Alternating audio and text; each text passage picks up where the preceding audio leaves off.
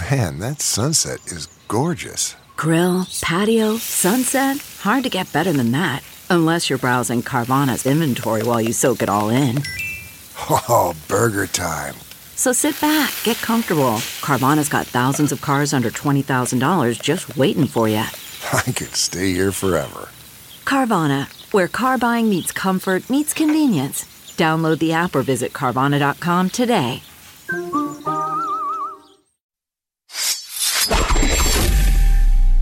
I'm Mick Garris, and this is Postmortem. Let's talk a little about awards, shall we? Let me just say at the outset here, I'm not a fan. I've never believed in the arts as a competitive sport. Is The Ballad of Buster Scruggs better than Roma? Is Hereditary better than A Quiet Place? Is Mandy better than Bird Box? And how about Tigers Are Not Afraid versus Satan's Slaves? Is one technically better than another, or did you enjoy it more than another? I just don't know how you can put the apples against the oranges. I'll take both, please, as well as a watermelon, a banana, and a couple of kiwis. I don't pay much attention to the Golden Globes, the Oscars, or any of the other big awards shows. I appreciate the purpose behind them to single out works of excellence in their various fields, but I just don't know how to take excellent movies and make one placed above the rest. I've had various works of mine up for Emmys, but never attended the Emmy Awards and never watched the show. It's a kind of performance art that is just not something I can get worked up about. I'd rather leave that to the racetrack. However, I must say, it's a nice feeling to get awards and put them on the mantle, which, of course, contradicts everything I just said. Humans are contradictory creatures, what can I say? Though I don't make them, I do enjoy various year-end lists of favorite movies. It's often where I hear about movies about which I might otherwise have remained ignorant. But to rank them in order just doesn't make a whole lot of sense to me. I love listening to my compatriots over on the Shockwaves podcast, making and defending their year-end favorites, for example, and I'm happy to debate the merits of my favorites with my friends. But choosing a Best of Anything award just seems impossible to me.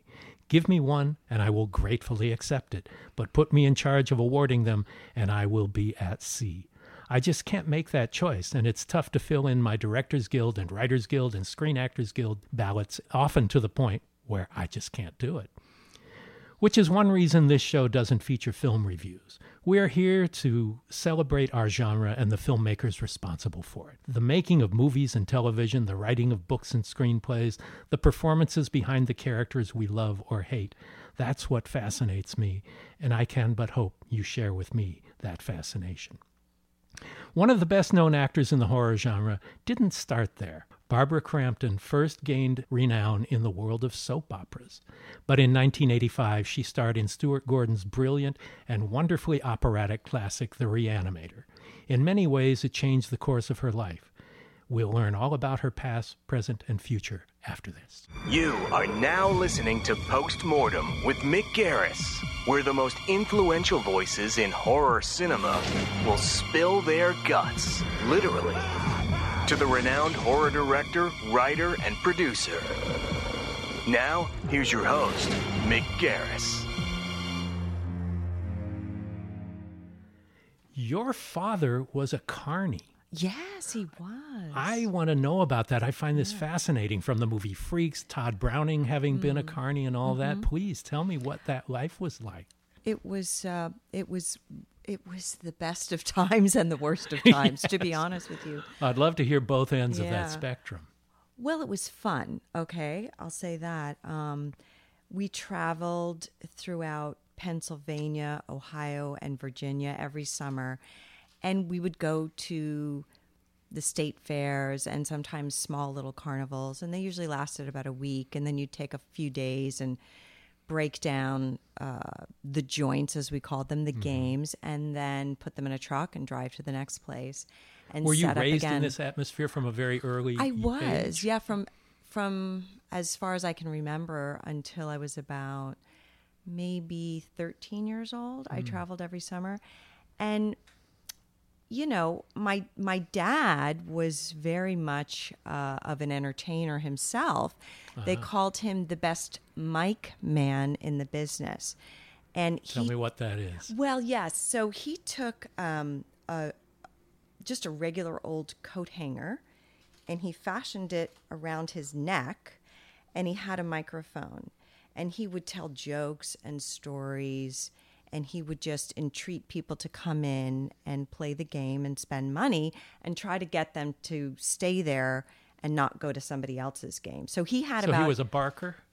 Yes. So he had about, I'd say about 5 to 8 different games. You know, there were some people that had rides, and mostly those were the people that owned that particular franchise of that carnival. So we traveled with Ken Penn Amusements, and then there was Straits shows. We also traveled to California at one point. That's where I fell in love with California. Okay. But when we were down in the South, on the East Coast, and sort of just below New York and Pennsylvania mostly, it was the Ken Penn Amusements, and it was just an interesting bunch of characters that traveled. Right, we were a family, and I'm one of 5 children, and there were other people that traveled that had kids, but A family of 7 on the road with the carnival. road, yeah. And but there were other people who were the ride boys who really didn't have regular jobs, and they would just travel with teeth. carnivals or teeth.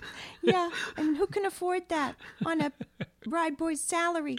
And then there was a couple families that traveled with us who were gypsies, and the kids never went to school. My first boyfriend, when I was 11, don't tell my parents, was a gypsy kid who never went to school. And So these were Romas? I mean, all they knew was life on the road, and trying to get people to spend money, and that was their life. And back then, I feel like it was more of a wholesome way to spend an afternoon, and it was more of a wholesome entertainment. Today, it's sort of depicted as, something very trashy, and there was that as well. I mean, there was a tough element, and, tough people that traveled with the fairs and carnivals, and also there was a lot of drinking and gambling going on, and, my dad was a bit of a, I don't know how you say, he had a roving eye, and, he'd have different people working for him. And if he fancied one, there were affairs and tears from my mom, and, all sorts of weird stuff like that. So those were the worst of times. Yeah. But the fun times were taking naps in boxes of stuffed animals, and Wow. kind All of the prizes from the games? Yeah, the prizes from the games, and riding the tilt-a-whirl 100 times a day, or getting free fried bread dough, going into the freak tent. So this and not was a having to carny pay. that had a freak show, and did it have like the stripper stage, things like that, or? I don't remember any strippers, but maybe I just was too young to be wise to that. Yeah. But we did have a lot of freak shows, and we traveled with animals and a lot of rides, and there were depending on how big that particular fair was. Sometimes they would have musical acts come in, and sometimes they were really big fairs, and sometimes they were small. So like they were state or county fairs, or there was just a traveling carnival that Yeah, was and- of its own merits. Yeah. Yeah, and so in the beginning of the year, my dad would map out where we were going to go every week, and that So he sort of- was the head of this carnival? He wasn't, but Yeah. you would travel mostly with one show, but sometimes he would veer off and go to a couple different shows for whatever reason. I So don't there'd know. be a circuit? A circuit, yeah, there was a circuit, but you'd veer off a circuit, and then you'd come back and kind of go with the original people. So you were raised in entertainment, not the kind of entertainment we might normally think of as an accomplished actress who went to school and studied theater and the like. Right. But what was your education like while you were on the road? Was your mother or your teacher, your father, the people around you? Oh, right. Well, I did go to regular school during the school year, so So this was normally during the summer months? it was just during the summer. My I dad see. would go down to Florida or go to California at some point when we had to go back to school and the weather got too bad in the area that we lived on Long Island. to travel. So we would come home and go to school, and then he would continue on into someplace that was a little more temperate, Georgia, Florida, California, as I said. So 9 months of the year, Yeah. you lived a normal family life. Correct. And then 3 months you'd be on the road Right. with the show. Yeah. So tell me, Yeah, that was my sleepaway camp. a long camp Mm-hmm. every year. So tell me how it stoked your interest in the arts or in entertainment and the direction that you eventually took into acting. Yeah, I don't know if it came directly from that. As I said, my dad was kind of an entertainer and able to, have people come to his game and spend money and the like. So I think he was the first performer that I recognized.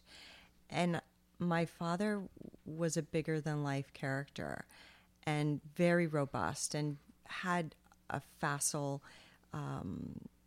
grasp on a lot of different stories and jokes and things like that. So it was always interesting to just hear how he would talk to people.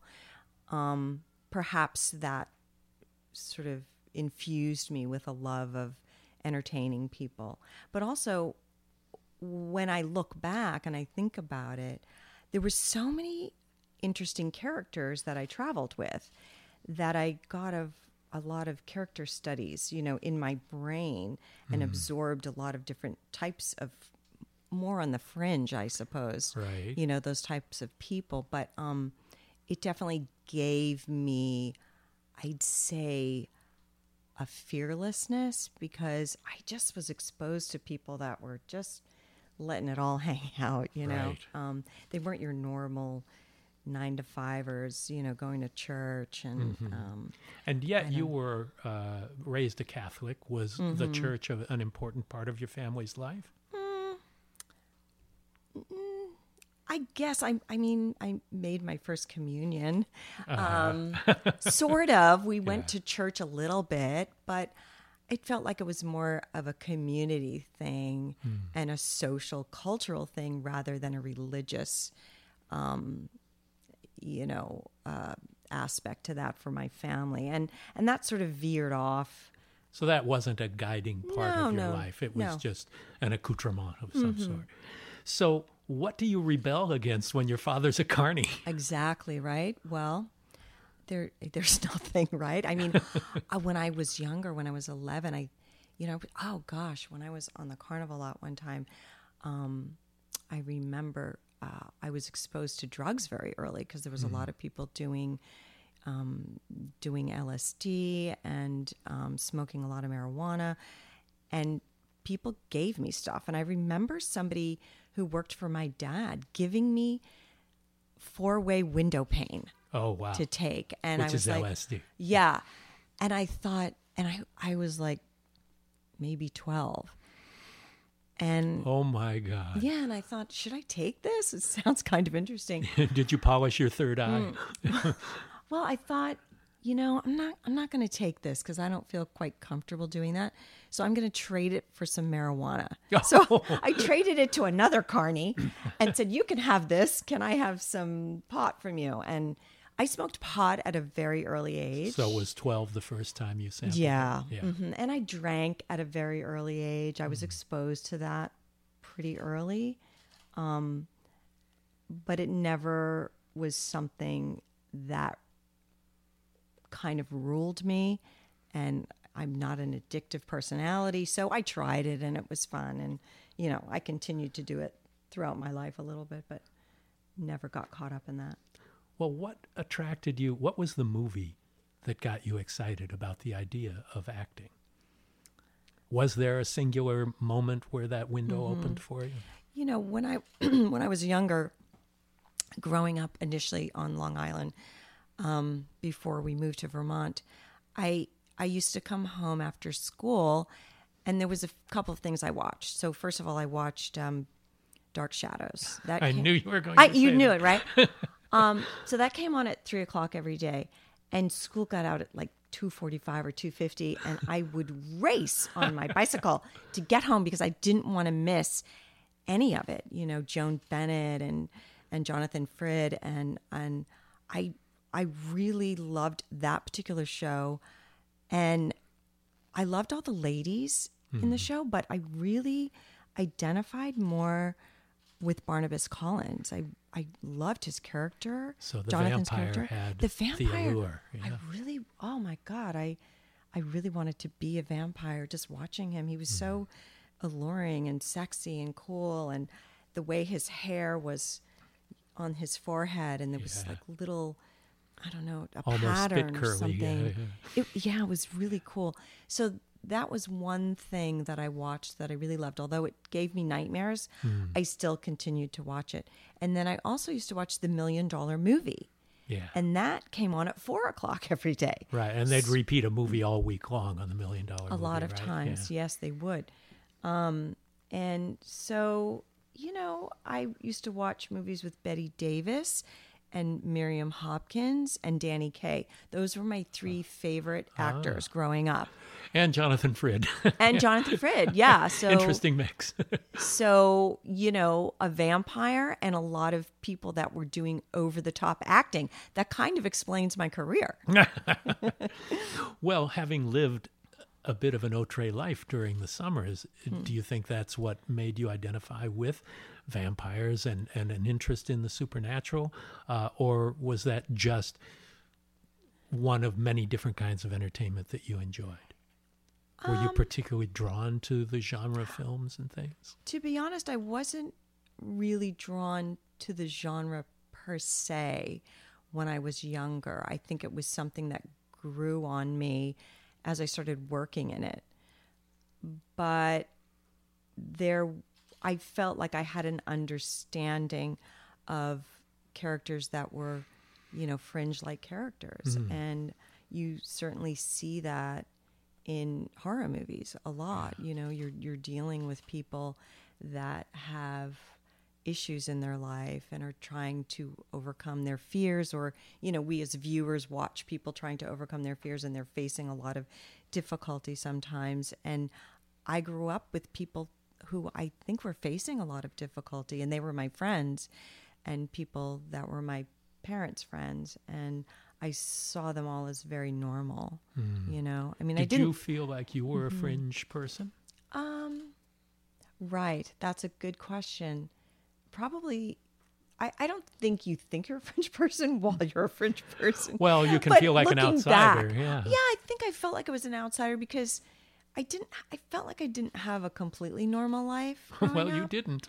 Yeah. And I knew that. I mean, I knew that most people's dads went to work and came home and had dinner together. And, my dad, we were on a carnival lot for 3 months out of the year. And then the other months, my dad was, as I said, was a little bit of a philanderer. So he would leave and we wouldn't see him maybe for a year because he would be off with some lady that he met on the carnival lot when my mom wasn't around. And Where then, the classiest women can be met. Yeah. Yes, exactly. And then he would, they would break up, and then he would come back and be with my mother and have another child. And then we would go out on the road again, and then we would come home, and then he'd meet some other lady. And, there was no end to my father's drinking and gambling and affairs and things like that. So I guess growing up, that was my life, and I thought it was normal. But looking back, it really wasn't, and it wasn't consistent. And it didn't feel like I had a great foundation. And my mother was always sad because of, it was really sad for my mom. And I felt bad for her. So much so that when I moved to California and I got my first really big job, I called my mother and I said, you haven't been with Dad for like 4 or 5 years now, and you really can't let him come back again. I'm going to give you the money to divorce him because I have the money now. Because my mother, when my dad wasn't around, I mean, my mother didn't work, and it was a different generation then. And we lived on food stamps and, the dole, as they call it. Yeah. And so I wanted to help my mom, and I wanted to help myself. And I wanted my mother to divorce that no good rat, my dad. Yeah. And so I gave her the money to divorce him, and she did. Yeah. Finally. And it made her life better. I think so. There was it was hard for her to make decisions. Obviously, if she kept taking him back and he would leave and whatever. But when she finally divorced him, I think she felt like she had finally taken action against him finally. And she said, that's it. I mean, I'm just never taking him back again. And, then there's 5 kids in our family. So we all got older, and we helped my mother financially for the rest of her life. She just died a couple of years ago. Oh, sure. And so, she had a nicer life in her later life than she ever had. And all of us gave her money, and we supported her for the rest of her life. That's great.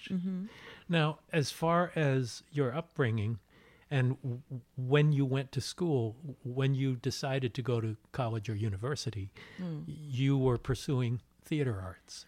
And when did that decision happen?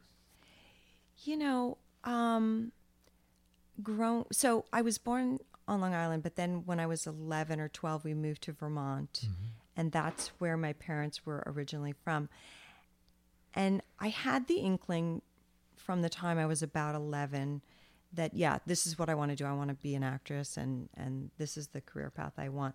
But I didn't know if I was going to work in movies, television, theater, whatever. But I thought, well, I need to get a foundation in theater. I just came to me that I thought I should do that.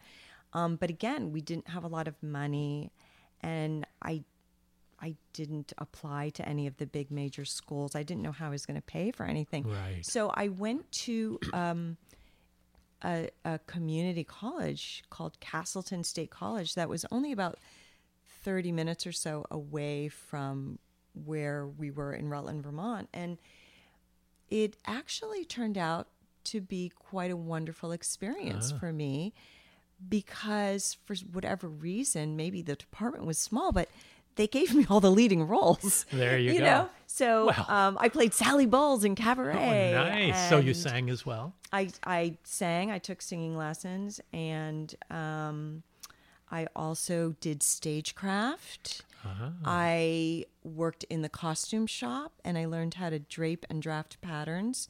I could actually make something for you that was from another time period. And I did lighting, and I did directing.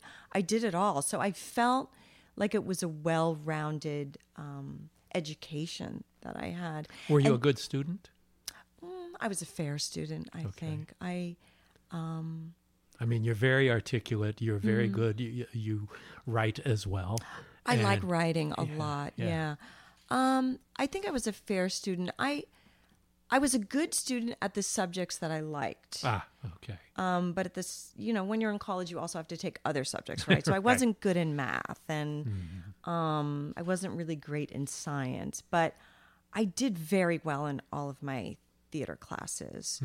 And I loved being a part of the live theater experience for the time that I was doing that in college. So when I graduated, I thought, well, geez, I'm doing theater, so I might as well move to New York. And the obvious move, yeah. Yeah, and that was closer by. So I moved to New York and started working at the American Theater of Actors, and I did a couple of plays for them. I played in King Lear. I played the youngest daughter, Cordelia, and I was working on Madison Avenue, waitressing, making I was going to say a shitload, but you can say I swear? shitload here. Okay. Yes. You can even say fuck. It's okay. I was making a ton of money being a waitress, and I thought, well, there's something wrong with this, because I wasn't getting paid a lot for theater. For theater. So then, I met, I haven't even looked up this guy in a very long time, but I met a guy who did Movies of the Week, and he was visiting a friend that I knew, and his name is Paul Pompian. And he did Movies of the Week. He did you mean Movies directed of the Week. or acted? He was a producer. A producer. So he said to me, Barbara, most of the jobs you're going to get in New York, you're not going to get paid very well for. But if you move to Hollywood, you're going to get paid for all of those jobs if you work on screen. And I thought, well, that's what I'm going to do. I'm going to move to Hollywood. And he gave me his number, and he said, I'll help you. So I came to Hollywood, and he helped me get my first agent, actually. Right. Yeah. So, it was on a whim, in a way, that I decided to move to Los Angeles. And what was your first experience on screen, and the difference between acting for the stage and acting technically for the screen? Yeah, very different, right? So Paul helped me get my commercial agent. I started going out on commercial auditions, and then I needed a theatrical agent, and I was again working as a waitress at the Cafe Figaro. Do you remember that Yeah, restaurant? I do indeed, yeah. That was like near Melrose, I Yeah, think, and Doheny. And I met a guy who said, he was an actor, and he said, my agency is looking for younger actresses, and would you like to go I've and heard meet that them? line before. Yeah, you've heard that line, right? Oh, yeah. I mean, I have those kinds of stories too, but this didn't turn out to be that one. So I went in and I met with these guys, Bickel and Jennings, they were called, and they had mostly athletic stars, but they had a few actors. So they sent me on my first audition, and it was for Days of Our Lives. And I went in and did my audition, and then they said, we want you to come back and test for it. And so then I tested for it, and then I did wind up getting that job. So then they signed me because I got the job. Right. And you're asking me about, the acting styles. So the acting styles of being on stage is like you have to fill up the space you inhabit and force your intention on the other actors. And if you're doing that, you're embodying something bigger than life for that energy that you need on stage. And I was doing that too when I was working on Days of Our Lives, and I was the biggest actress they had. And they kept telling me, tone it down, less is more, less is more. Because the camera's right in your face. You're not right watching it from 30 rows back. Right. Yeah. But they helped me and they groomed me and they took their time with me. And I feel like they helped me act, at least on video. And I was working with an actor named John Delancey. And he's really a wonderful actor, and he was working with me. So I feel like I got some great training on that show. And I was on that show for about a year before my character just needed to be killed by the Salem slasher. Yeah. Wow. Well, interestingly, it seems like it's a good stepping stone between stage and film because it's sort of a hybrid. You're doing it. Well, a lot of soap operas in the beginning there were live or next to live, and you had to memorize your 30 minutes of show before you do it. So it was more like stage than a feature film, which is done in bits and pieces more slowly. So did you find that to be something that helped you make a transition when you did? Well, you did a lot of soap opera. I did a lot in a 12-year period, working on horror movies with Stewart, and I did a few movies of the week. We'll talk about like how that changed. Yeah, I did all that. Of course, but I feel like you're right. I had to memorize a lot of dialogue, even though it wasn't live. You had to shoot a show a day. Right. So if your character was heavy on that particular day, you might have as much as 40 pages of dialogue, and you had to know it. And they would give you the script a week in advance, but you might have 3 or 4 scripts that you had to memorize. So you were just kind of doing it the day before. I was frantic that whole first year that I was working on a soap opera. I thought, how am I going to do this? I can't do it. I can't memorize all this. But it's a muscle like anything else. So the more you work it, the better you get. And soaps, everything, all acting has been toned down over the past number of years. But back then when I started 35 years ago, oh my God. I think that soaps were a little bit more melodramatic than they are now. And certainly being on stage, while not melodramatic, I mean, the energy is just bigger, right? So I feel like it was a nice natural progression for me. Well, you actually were awarded Villainess of the Year on Soap Opera Digest, right? Yeah. Tell me about, because we think of you as the heroine these days. Most of the time, right? But then you were a villainess. The beautiful woman as villainess was quite a staple of the soap opera. Yeah, I've played villains recently, but you're right. When I was younger, I was playing, the girl next door mostly.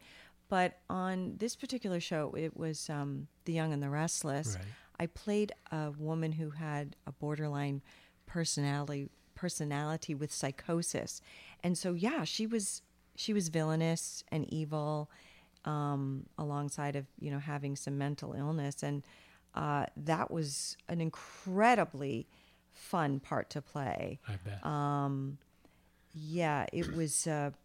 I mean, I was threatening people and killing people, and just doing a lot of bad things. And then working on film and working for Stewart, I was playing nicer characters. So it was kind of interesting to have that initial villainous role. Yeah. So how did The Reanimator come about? I mean, this was an independent film from a guy in Chicago, that his first movie, and it wasn't your first feature film. That was Body Double, I believe. Yes, right?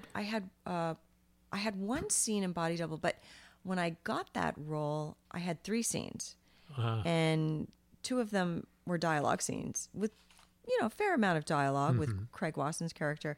And the night before, they called me and they said, "Oh, we've cut the dialogue scenes. Now you just have the scene where you're with the other guy in bed and Craig Wasson comes and finds you." And I thought, oh, geez. Did they plan this? I don't know. Should I do it? It's Brian De Palma. I better do it. I better do it because it's Brian De Palma. And I did it. It was fun. But yes, that was my first. That was your first. That was my first what foray. was the experience like? First of all, working on a feature film. Obviously, it was a very intimate kind of scene that ended up in the movie, and comfort or discomfort, and working for someone who had recently made Carrie and had made history in horror. Yes. Well, that's why I didn't want to turn it down, right? Because I thought, well, he uses people sometimes over again, and so I should meet him anyway. And I was a fan of his work, and he's a big-time director, so I would be foolish to say no. And also because I grew up in the carnival a lot, I wasn't afraid of things. I'm not a shy person anyway. Right. And I grew up in an environment where I had to be an extrovert, so it wasn't, the scene, the nudity that bothered me, but it was that I didn't get the dialogue stuff. Right. The real that was acting. disappointing. That was disappointing. Yeah. And also, he's never hired me again. The bastard. I'm still waiting for that. So what was that experience like working with him? He was riding high. Yeah. Well, it was fantastic. I mean, I felt like I was on a real professional set for the first time in my life, a real movie set. We were shooting on location in an apartment, and just all the big trucks and all the people, and I was, I felt like, well, I've arrived. I mean, I'm here. I'm working on a real movie, studio with movie. a studio movie with a real director. So, and we did that scene. The scene was really brief, but I think we did it 75 times. I think he was just trying to get a different look from me, or pick something. And he had the luxury of time, right? It's not like what we do, right, Right, Nick? yes, Like shooting something in 15 or 19 days. So. They had a couple of months for that movie. So one day with Barbara Crampton in bed with some guy, we can do that for 5 hours, no problem. And was there a lot of interaction between you and De Palma? Yeah, he talked to me and he said, "Well, try this now. You're mad at yourself, or you're sad that he's caught you, or you feel bad now, or So he would just call out different directions to me, and then I would try different things. So you started with one of the filmmakers at the top of his game, and then in 1985, along comes Stuart Gordon. And how did that come to be, and how did you come to be involved? Well, I wasn't the first actress cast in that part. I don't know if you knew that or not. I did not know that. Yeah, but the casting director had found someone, and then she read the script, and her mom read the script. And when her mom read the script, beware the parent reading that script. I don't know how old she was, but her mom said, no, you're not doing this movie. This is horror, and there was a sexy scene involved. That visual pun that everybody talks about in Reanimator. Yes. And so she said, we can say it. Yeah. So she said, no, you're not doing that. So they had another casting session, and Anthony Barneo was the casting director, and he brought me in. And I didn't know that Jeffrey and Bruce were not cast in the movie already. They were, in fact, and I was just reading with them, and there was a few other gals around, and I thought, wow, these guys are good. I hope they get the parts. They had already had the parts. Right. So they were reading with me to see if I would work with them. And Which is a great way to do a casting session if you've already cast those roles to bring it in. yeah, so we read the scenes, and then Stuart gave us some direction. And I remember him saying, go outside in the lobby and work on the scene again and come back in. And so we did that. It was really fun. I had a great time. And Stuart, Stuart so well. He's a very hands-on director. Very. And in the casting session, he was too. He was giving me a lot of direction. And I'd come from the theater, and he came from the theater, and so did Jeffrey, and so did Bruce. So I loved that. I love people talking to me a lot about what we're doing. And he gave me a lot and fed me a lot of stuff, and I ate that up. And so he asked me to be in the movie. And then the greatest part about it is that we rehearsed for about 3 weeks before we started shooting. That's amazing. I know, and I thought that was Independent normal. film. Yeah. And then I found out that never happens. Yeah, Yeah. usually it's welcome to the set. Nice to meet you. I know. And I feel like that, the script was great, the writing was great, and everybody was good in their parts. And, there was a little magic involved, but there was something about rehearsing for that amount of time. And it made Stuart feel comfortable too, because that's what he knew. And it was his first time coming out of the theater doing a feature film. Right. Yeah. So it was funny because we rehearse, I had the biggest living room for whatever reason. So everybody came over to my house to Well, rehearse. you deserved it. I guess so. And thank you. And then we would get on set, and then it wouldn't quite match up, right? And then Mac Allberg, who was our DP, would say, "Now, Stuart, Who'd worked with Bergman and yes. He's fantastic." And he would say, "No, you can't set it up like this because you're going to cross the line," and da-da-da. And Stuart would say, "What does that mean, crossing the line? Where can I put my actors so that this is going to work?" And Stuart kept trying to, tell Mac what to do. And Mac's like, "No, this is not going to work like this." Crossing the line, for those who don't know, is if you shoot close-up angles in the wrong direction, it looks like when you cut the shots together, the characters are looking away from one another rather than towards one another. And it's not as big a deal these days. People are more sophisticated, I think, with film and will accept line crossing if it doesn't confuse the geography. But DPs and continuity people just would drive you crazy. Yeah, they if go you nuts broke over that stuff rule. like that. Yeah. Yeah. So that was interesting because being, that was my first really big thing. Yeah. Even though I had done the thing with De Palma.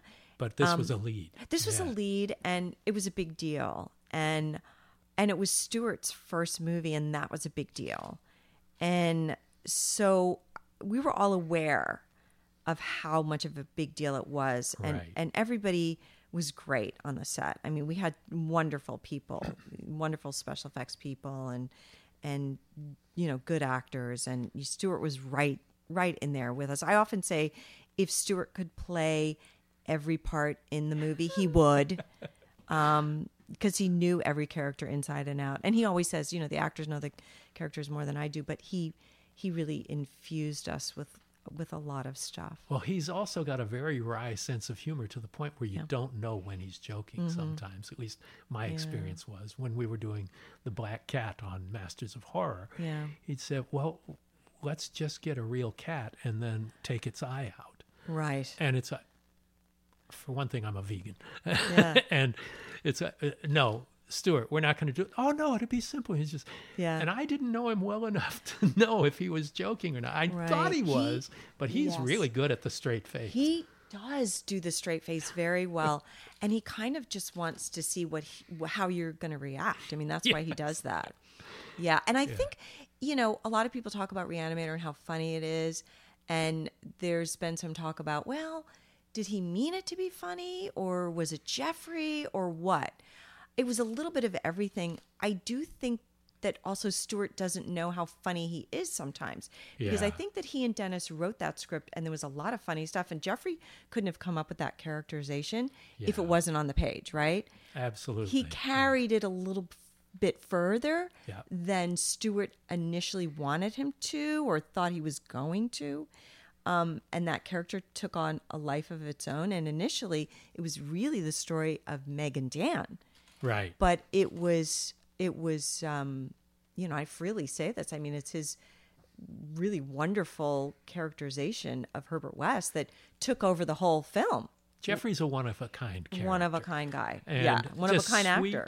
And funny and smart. Really smart, yeah. And, you wonder, because I'd never seen him in anything before that, I go, wow, is that who this guy is? Or is this Yeah. the character he's playing? A little of both. Yeah, In a yeah. way, because a lot of his other roles, too, embody something that's a little bit over the top, a little Yeah. maniacal. Well, the whole movie is operatic in that it's so big and It it's is so big, colorful, right? and I don't know how those scenes with all of the makeup effects and gore effects and things, how long those must have taken to shoot. Oh, my God. Well, at the end of 12 hours, you're supposed to go home, right? You're supposed We to. didn't go home. Yeah. Because Stuart would make us stay there.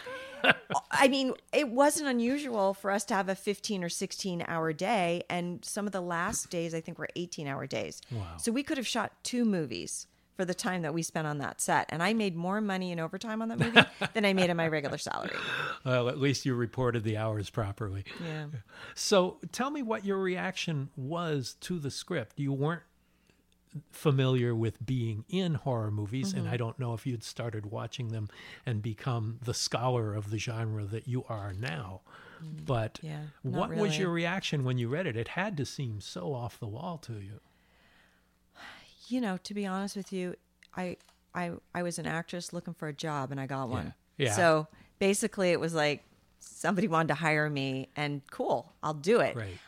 I thought that the script was interesting and funny and made sense. So, and I had done I'd done Shakespeare. I'd done a fair amount of reading. I mean, I knew that it was a good script. I didn't know that it was going to be as good as it was. It didn't matter to me that it was a horror movie or not, because I don't think that you as an actor or a character know you're in a horror movie. Right. You have a set of circumstances that you're working through. You're telling a story. I'm telling a story. I'm telling my story of my love for Dan Kane, and this other guy comes in, he's going to mess it up. And how can I save and preserve my life with this man that I love, when this interloper has come into our world? I mean, that was my objective. Right. And everything else that happened with my father and, getting carried away by my dad, who's now a zombie, and, all the other stuff was just crazy, but I have to react to that as if it's real. Exactly. Some of the things that bother me are people who treat horror films differently than they would a drama. You mean as an approach actor or- as an actor Yeah. to approach that, or to think it's a gutter rather than, it's all Shakespeare to me. You're right. It should be, shouldn't it? I mean, Yeah. that's what I was taught in school. You approach everything as if it's Shakespeare and believe everything with your heart and soul. And that's my job. Yeah, a lot of people think horror is slumming. Those are people I don't work with. But there are scenes where you're very vulnerable in the Right. film. Yeah. Did those give you pause? Were you made comfortable in the shooting of them? Oh, sure. All of it. I mean, it gave me pause. I would be lying if I said, "Oh yeah, I was totally comfortable with that. No big deal." I knew that it was a big scene, and nobody had ever done that on camera before. That's for sure. I knew that. I knew it. And I had a certain time period in my contract where you could see me naked. Right. You can be fully. nude this long. It was like 3 seconds. That's it. So the next time you watch it, you can count 1,000, 2,000, 3,000. That's it. And they cleared the set, of course. And David Gale was awesome and sweet and nice. And I never felt strange around him. Everybody treated me with respect. That's great. Especially Stuart Gordon. I know other gals who have had not such good experiences. Especially in the 80s. Yeah. Especially in the 80s when it was very exploitive. It was very bloody, very over the top, and very exploitive of women. And, thank God the movie was as good as it was, because Yeah. if it wasn't and I was that exploited, would it have hurt me? I mean, that was something that did occur to me. And you might have felt dirty. I might have, yeah. But the movie was so well received that I was like, oh, no problem. And it's a classic. Yeah. I mean, it's a one of a kind, despite the sequels. And it's just an amazing film. So then another H.P. Lovecraft follow-up with Stewart, From Beyond. Right. And so tell me about that well, experience as well. Yeah, I guess, I'm not sure why. I've often wondered why Stewart didn't take along Bruce Abbott on that journey, but he took Jeffrey and I don't know why. I mean, maybe it was just because of the nature of the new movie and what it was, but he wanted to switch things around and have me be the evil doctor and have Jeffrey, be the one that was sort of The vulnerable, marginalized or the yeah. vulnerable Yeah. in the film. I think And- that's kind of great to change those expectations a bit. Yeah, I think so. And Reanimator was such a success, and they made so much money on it that we got an enormous budget for From Beyond. Oh, wow. I think the budget on Reanimator was $700,000, which was a lot of money back then. Okay, For an independent For an film, independent- for sure. yeah. Halloween was 340. wow. So Yeah. we had more than they did. Yeah, more than double. Yeah. and I think they gave us like $5 million to make Oh, my From Beyond, God. right? And we made it in Italy. And we were, I mean, he did so well on the first one. They gave him carte blanche. I mean, we had, I think, 6 weeks to film that. A lot of special effects. It was my first time out of the country, so I flew to Rome and woke up in another time zone, and it was all really magical and wonderful. And it snowed for the first time in like 30 years. Oh, wow. Our first day on set. So That's we pretty all, great. Yeah, we all thought, oh, maybe this is a good omen for us. It was very cold. We shot in the old Dino De Laurentiis studios, and he had gone bankrupt at that time and owed a Dino lot of Sita, money. yeah. Yeah. So they'd taken anything that they could out of the walls to sell. Oh, my God. So there was no heat in the building, and it was freezing. It was in April, but there was It was snow. snowing, There yeah. was snow. So when I was kind of scantily clad a couple of times in the movie, I was really freezing my butt off. But it was a great role for me. First of all, I have to say that.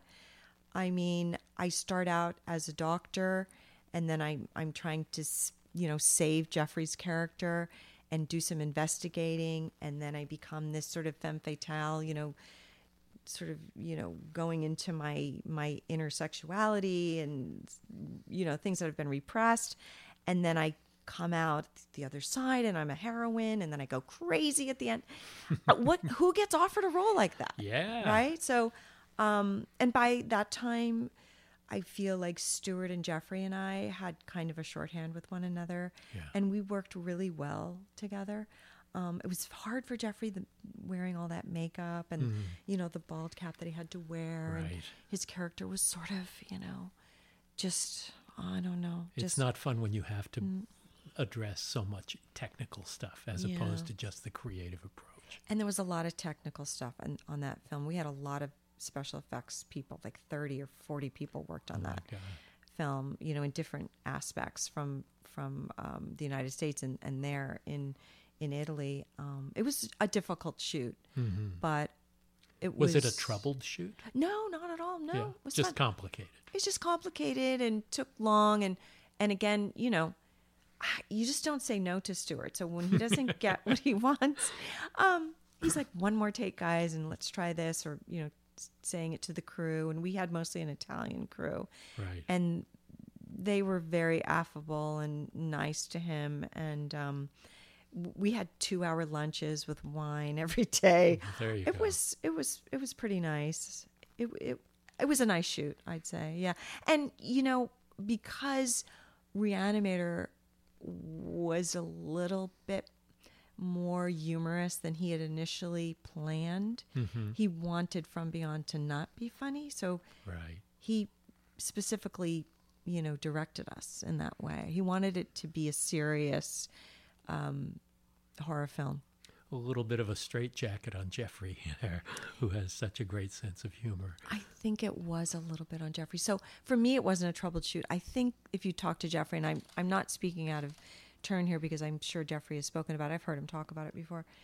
It was hard for him. That part was hard for him to play, and it was hard to be under all that makeup. Yeah, oh, gotta be. I've had all that makeup on once when I was a zombie in Thriller. Yeah. And it's not fun. It's not fun to have 3 hours of makeup Right. in a chair. Yeah. And his was probably even more extensive than that. So did those, being in those films, did those inspire you to look more deeply into the genre? Because you seem to have studied it. Your knowledge is pretty expansive. Well, I didn't know that I was a horror movie actress at that time. Even then, Two doesn't really count as being that, but in some ways it does. I mean, if you were Jamie Lee Curtis in 1978 or Barbara Crampton in 1988. Yeah. I guess I felt like, I've been in a couple of successful horror movies, so I guess, this is something that I do. But the answer is no. I didn't start to, I watched a lot of horror movies, but I didn't feel like this was my home until I kind of went into retirement for a while. This was after Right. Castle Freak. I actually went into a little bit of retirement, but mostly because nobody was calling me and I wasn't getting roles. And I felt like I kind of, at 35, aged out a little bit. And I was Right. You did more soap operas and things after did. Reanimator. I did. Yeah, I moved to New York and I did Guiding Light for a while, and then I'd come back and do a horror movie or whatever. I kind of went back and forth. And when I did Bold and the Beautiful for a couple of years, Stuart was doing Space Truckers at the time, and he called me for a cameo role. Nice. And you never get out of a soap opera to do a film role. Right. Never. But I went to them and I said, look, I'm going to act opposite Dennis Hopper. And I'll never get this chance again. I'm begging you. I'm only going to be gone for a week. Can you let me out to go do this? And they said, oh, yes, Barbara, that's a nice opportunity for you. So they let me go and do that. But I kind of went back and forth. But I also worked on the soap operas a lot. And this goes back to just growing up in the carnival business, because people kept offering me these roles on these soap operas, and it was a regular job. And I got to go to work every day and work as an actor and have money in the bank. And so that was why a lot of times I took those roles. And you would be signed to a contract for a year or two, and I would say, sign me up because, I'll make money. But then when I did Castle Freak, and then, I kind of realized, oh, yeah, I know how to act on film now. I know what I'm doing. Yeah. Then nobody was calling me. So then I took a break and got married and had kids. Right. But So then, this was a conscious decision to just become a wife and mother for a while. It was. But I do want to answer your question and say that I became more of a student of the genre when I came back with You're Next. Right. And then I finally... Which is a pretty powerful movie and a great role. And really did launch a return. I think so. And I think you're working more now than ever. Aren't you? I have a better career now than I had before, in a way. It's great. It's more consistent, I feel like. But and you look exactly the same. oh, you're so kind. And you Well, need you do. glasses. Thank you. It's my age. No. No, it's true. Yeah. Thank you. I felt like when I got the call from my agent, that Simon Barrett, who's the writer of You're Next, they were interested in me to play this mother in this sort of throwback, slasher film. And I thought, oh, okay, geez, that'll be fun. I really was retired and thought, I'm just, I'm was not just going to a do it lark. anymore. Yeah. I thought, oh, this will be fun. Motherhood's really hard and acting's really fun. So let me go away for 11 days. That was my contract for that movie, and go and do this little part, and then I'll come back and nothing will happen.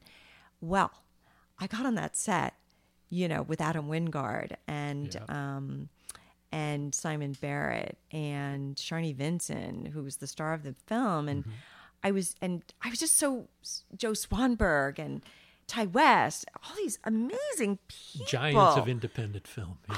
I mean, I was so inspired. And then Simon Barrett comes over to me with his iPhone and he says, "Oh, look, your picture is on the cover of Bloody Disgusting today because they've announced that you're in this movie." And I said, "What's Bloody Disgusting?" Right. I didn't know because I really had gone away from the genre. And the horror websites were just something you weren't even aware of. I wasn't on Facebook. I wasn't on any social media. I didn't know anything. So he laughed and he told me, then he said, after the film wrapped, he said, "Barbara, you're going to have to get on some of these social platforms because that's the way we all stay in touch with one another now. I'm not going to be calling you. We're not going to have chats on the phone." And I was like, "Really? Okay." So then I joined the platforms and started talking to people about movies. And then we went to the Toronto Film Festival for the premiere of You're Next. And it was pretty insane and did really well. And there was a bidding war for the film. And everybody, it was a big hit. It was a big hit. So then I went, "Oh, okay. I am so inspired by all these young filmmakers. I felt like, and I had so much fun in the movie.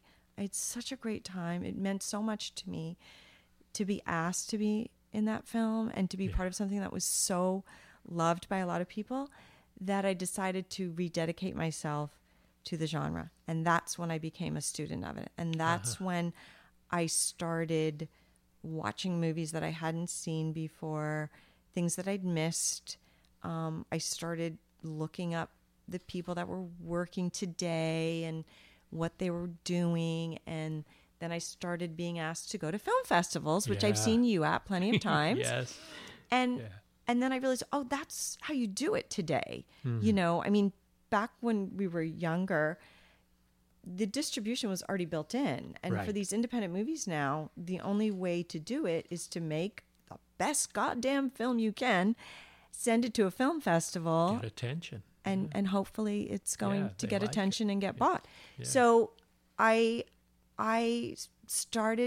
hopped back on that train and I've been going to the film festivals and meeting other people. And then, I don't know, things just started happening and people were calling me again. We Are Still Here is just a wonderful, Ted Geoghegan did such a great job. Yeah, Ted Geoghegan. He was one of the publicists on You're Next. And we became friendly because of that film. And he was putting this film together and he said to me and to Larry Fessenden, he said, "I want to give you two people some good roles that, I think you deserve." So he wrote those roles for Larry and I. And, wow.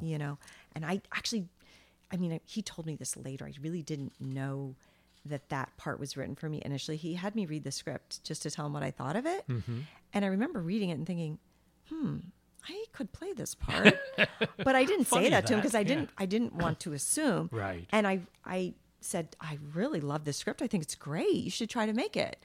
And then he called me up 2 months later and he said, "Well, I have this guy named Travis Stevens and he wants to produce it with me. And we think we're going to get some money from Dark Sky. And I would like for you to do it if we do." And I said, "Oh, great." And he said, "Which role do you like?" And I said, "Well, I think it's the Anne role is the one that's right for me."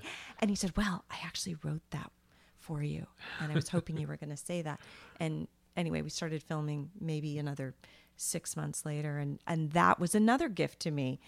That was a huge role. And the movie turned out great. And so. What were some of the films that in your studies excited you about the genre?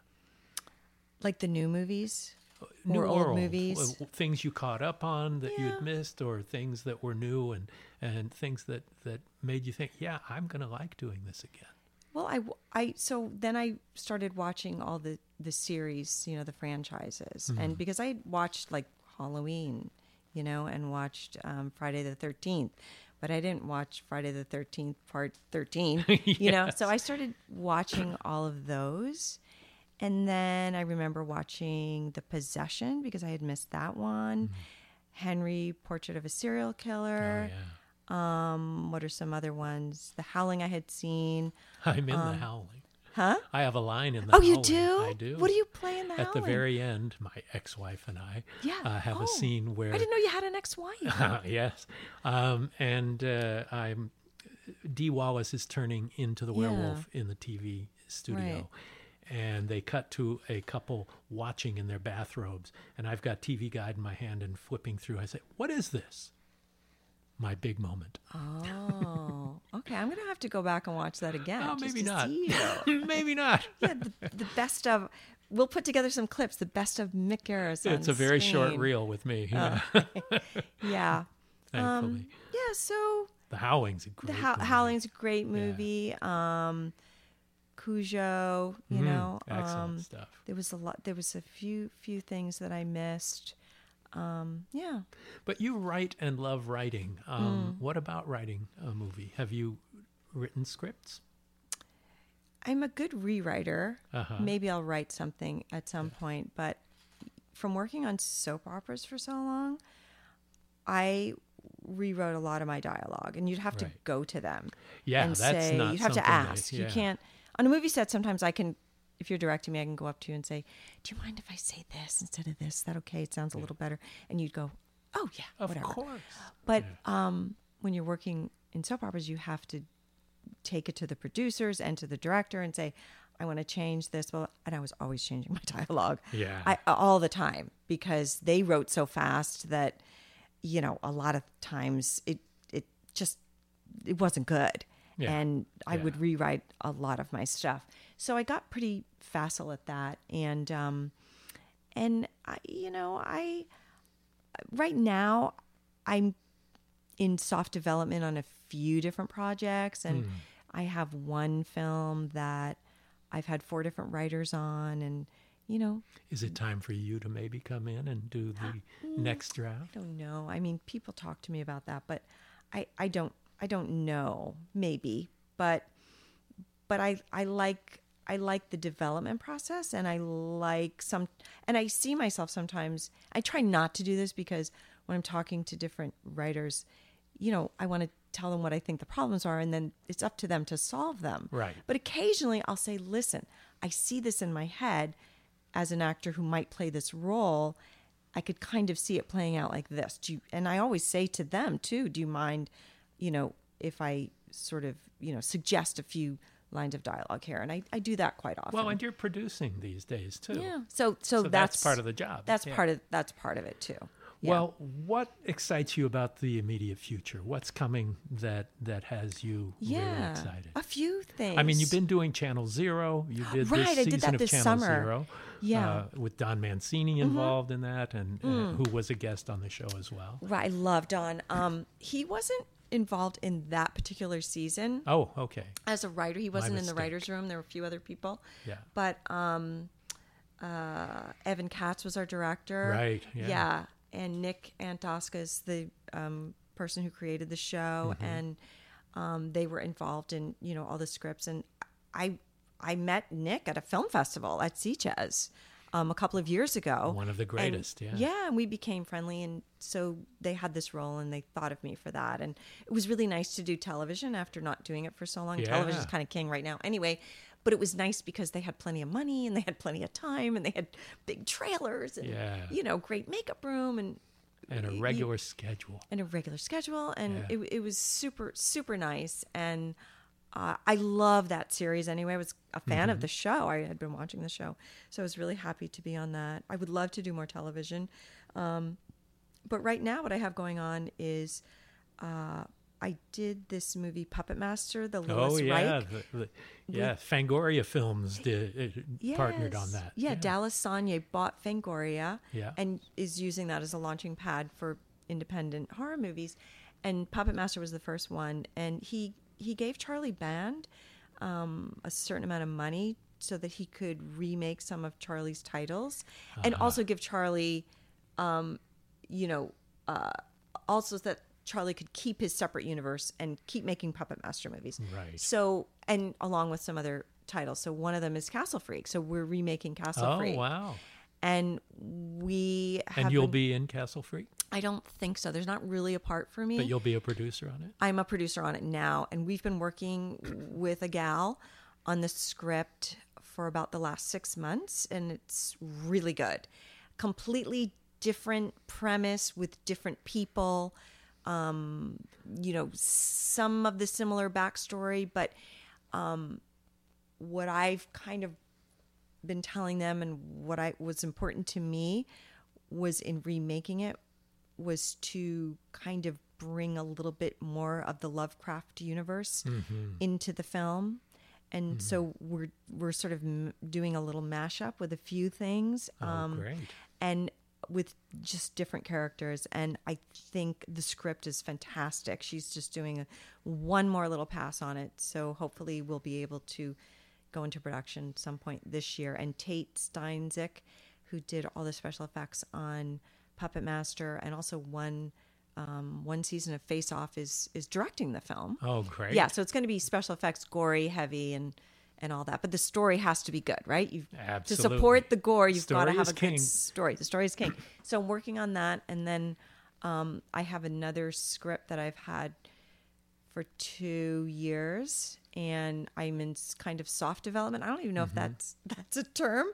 It is now. It is now with a company. And this is a movie that's very close to my heart. It's called Jacob's Wife. And it's sort of, it's a horror film, but it's what happens kind of in this, it's morphed into post-Me Too, what happens in post-Me Too and how do we live together.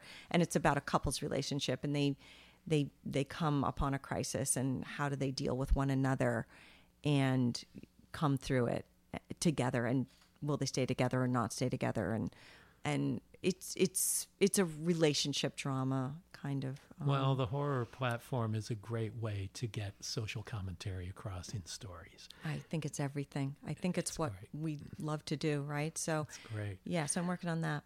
Well, I'm so excited for what the future holds and the present holds, and thank you so much for joining us on Postmortem. Thank you for inviting me. So happy Barbara, to be here. it's always a pleasure. I'm always happy to catch up. Thanks. Likewise. Again. If you're enjoying Postmortem, it would be a great favor to us for you to rate and review and subscribe on iTunes or your favorite podcast app.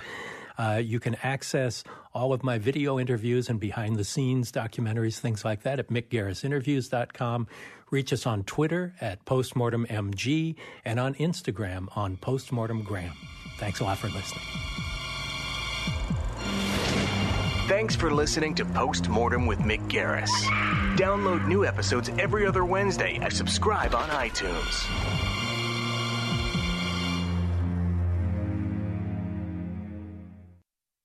Calling all coffee drinkers. If you've been trying to enhance your daily coffee routine, then Quest has got your back with their brand new iced coffees. Now available in 2 delightfully delicious flavors that'll be sure to add an extra pep in your step: vanilla latte and mocha latte. Quest has been on a mission to help fuel you with protein-forward foods you'll love. Each bottle of Quest iced coffee is packed with 200 milligrams of caffeine, the same amount as 2 cups of regular coffee, plus 10 grams of protein per serving to help you supercharge your day. And did I mention that they only contain 1 gram of sugar? It might just be time to cheat on your iced coffee with iced coffee. Find Quest iced coffees on Amazon.com/Quest Nutrition. That's Amazon.com/Quest Nutrition.